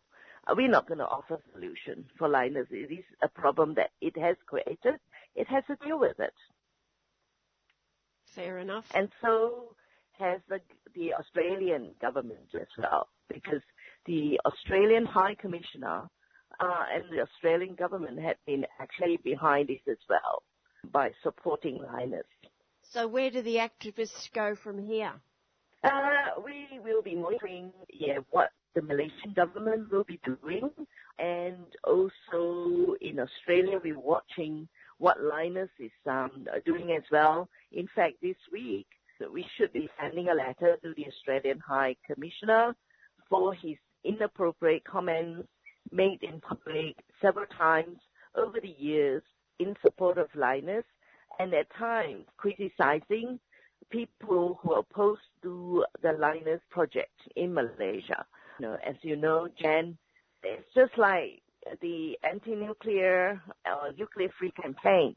It's a never-ending saga.